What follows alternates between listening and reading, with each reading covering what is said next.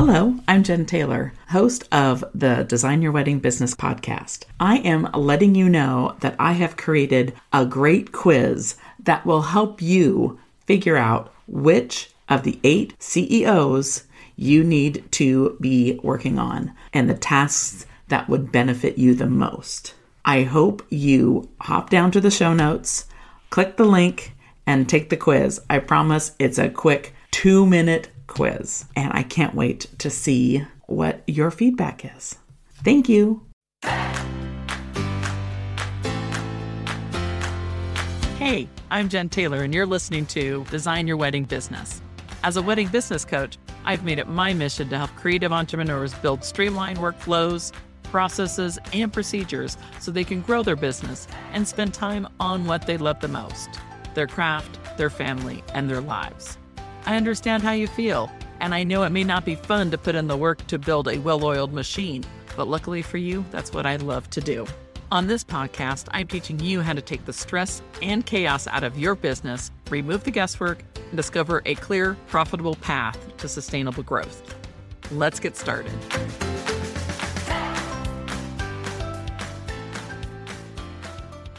Hi, I'm Jen Taylor. Welcome to the Design Your Wedding Business podcast. Today is episode 22, and we're going to talk about tracking all of the things coming in and going out of your business financially. So as I said, this month is all about financials and getting into a routine and finding the people that you need to help you with the growth aspect of your strategic growth CFO hat.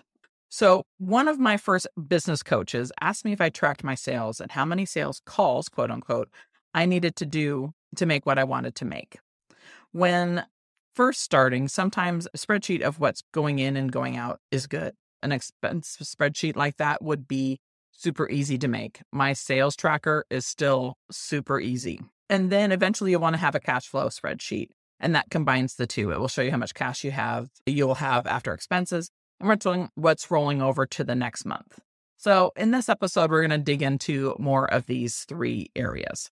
A sales tracker is really just what I say. It's a sales tracker. It shows 2 different areas of tracking. One is an overall kind of year view, let's just say. And it shows me by month what my goal is for leads, how many leads did I actually get, and then how many did I book. And then underneath that, I have a sales goal. So I'm like, okay, this is how much I want to make monthly throughout January through December. And it just is a spreadsheet that shows all of that. I will put this in the show notes, so you can see, and you can take this and make it your own. But it's really a great way to kind of track and to keep on top of it.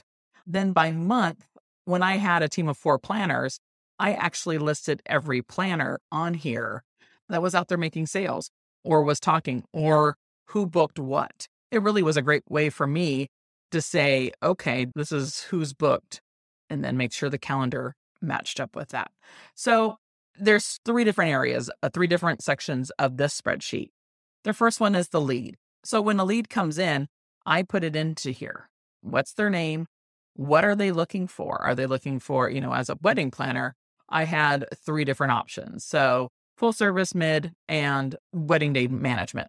And then when did they come in? What date was that? Was there a source? Was there somebody who referred me? Or was it from The Knot or Wedding Wire or a venue? Things like that. So that's, you want to track that because those are things that are important to know for your marketing side of your visibility side. Where are you being visible? Where are they seeing you? And sometimes they'll just say, oh, I just Googled you. Great. Just put Google down. But, you don't know what they Googled unless you really want to get into and really dig into asking them. And then the initial estimate. What package are they looking at? So then I put that dollar amount in, and that money would be tracked. And then when was your last contact with them? So you have the initial date, but then when did you last communicate with them? It should be the same day. Then do you have a meeting with them? If so, when's the meeting date?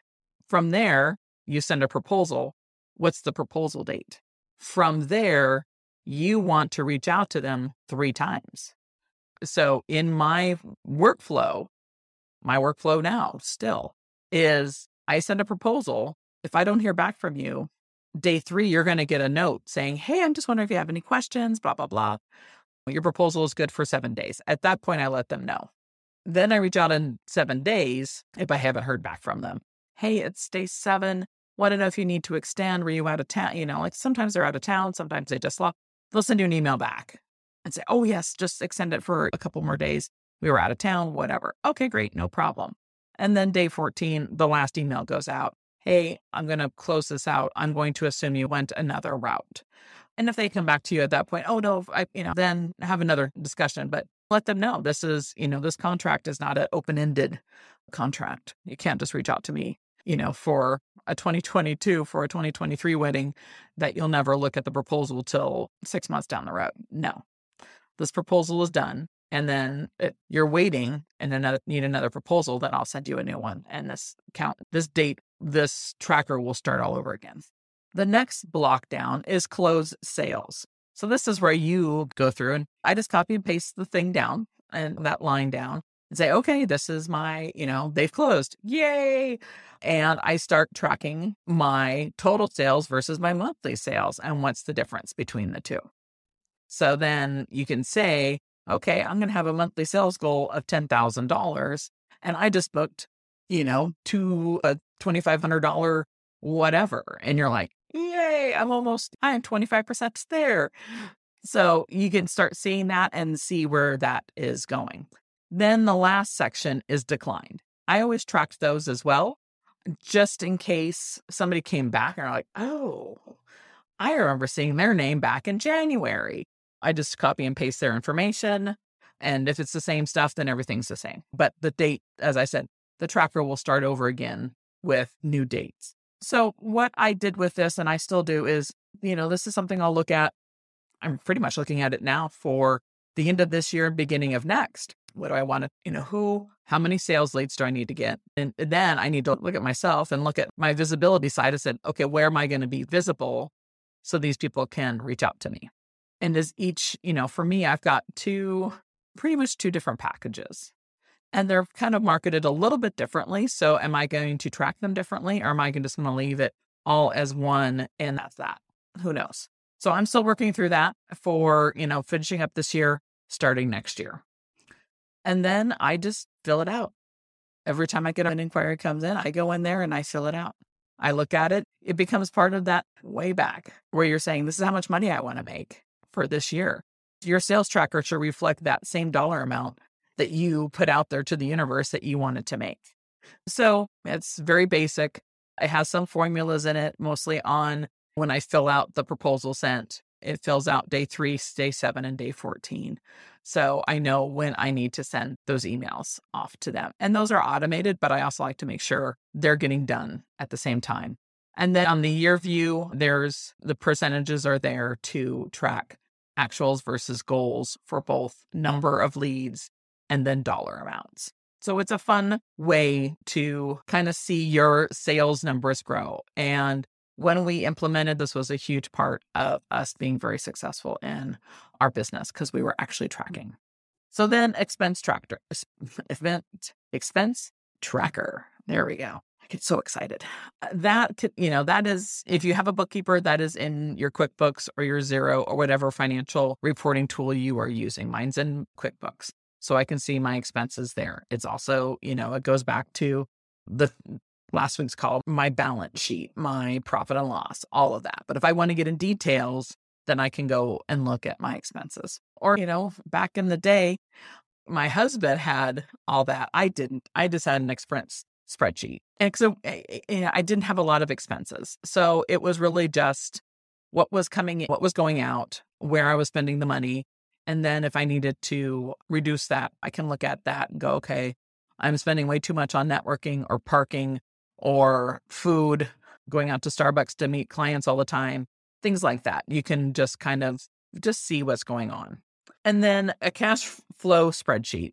The term cash flow refers to the net amount of cash and cash equivalents being transferred in and out of a company. Cash received represents inflow, while money spent represents outflow. So income versus expenses. Cash flow expense acts as a corporate checkbook that reconciles the income statement / P&L versus the balance sheet. So it acts as it looks at those two and becomes a bigger thing. It records the company's transactions, the inflows, the outflows during a given period, shows whether all the revenues booked on the income statement has been collected. So you may not have collected all the income. And this is a great way to do that because you're only getting, like for me, wedding planner, you guys were only getting a deposit, a retainer, or whatever you're wanting to call the money that is to reserve you. The rest of that is coming later. So you've got to make sure your cash flow can, you're not saying, oh, I've just made $10,000 this month. No, you didn't. You in sales, you said, yes, I did. But in actuality, you only made $2,000 of that $10,000 sale. That $10,000 sale is going to be spread out. At least for me, it was. I spread that out throughout the time we were planning. So I would take 30% down as a retainer and then spread the rest of it over the time we were planning. And those monthly payments were due the first of each month. So my sales sheet didn't record that, but my cash flow did. So I knew when there'd be a line in there in the cash flow section that would have my client's name and each month that they were giving me money. And it would show across that. And then below that would be all my expenses. So then I'd go through and say, okay, these are all my expenses for this month. Okay, where am I at? Am I negative or am I positive? Hopefully I'm always positive. And then at the end of the month, okay, this money rolls up to here and it should do the same in your bank account. And then you start all over again for the next month. So it's really about looking at, it does become a corporate checkbook type thing for the cash flow. So those are the reports that I have always looked at. Sales trackers, I still do. Expense is now in QuickBooks. Cash flow, I have not started getting back into cash flow just because I am kind of lean and mean on this right now. But I do know what's between the two reports, the balance sheet and the P&L.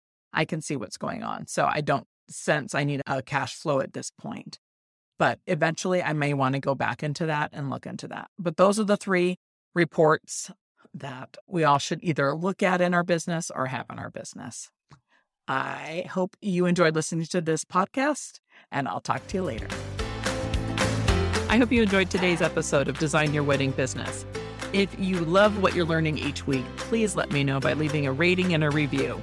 And while you're there, don't forget to follow the show so you don't miss out on any new episodes.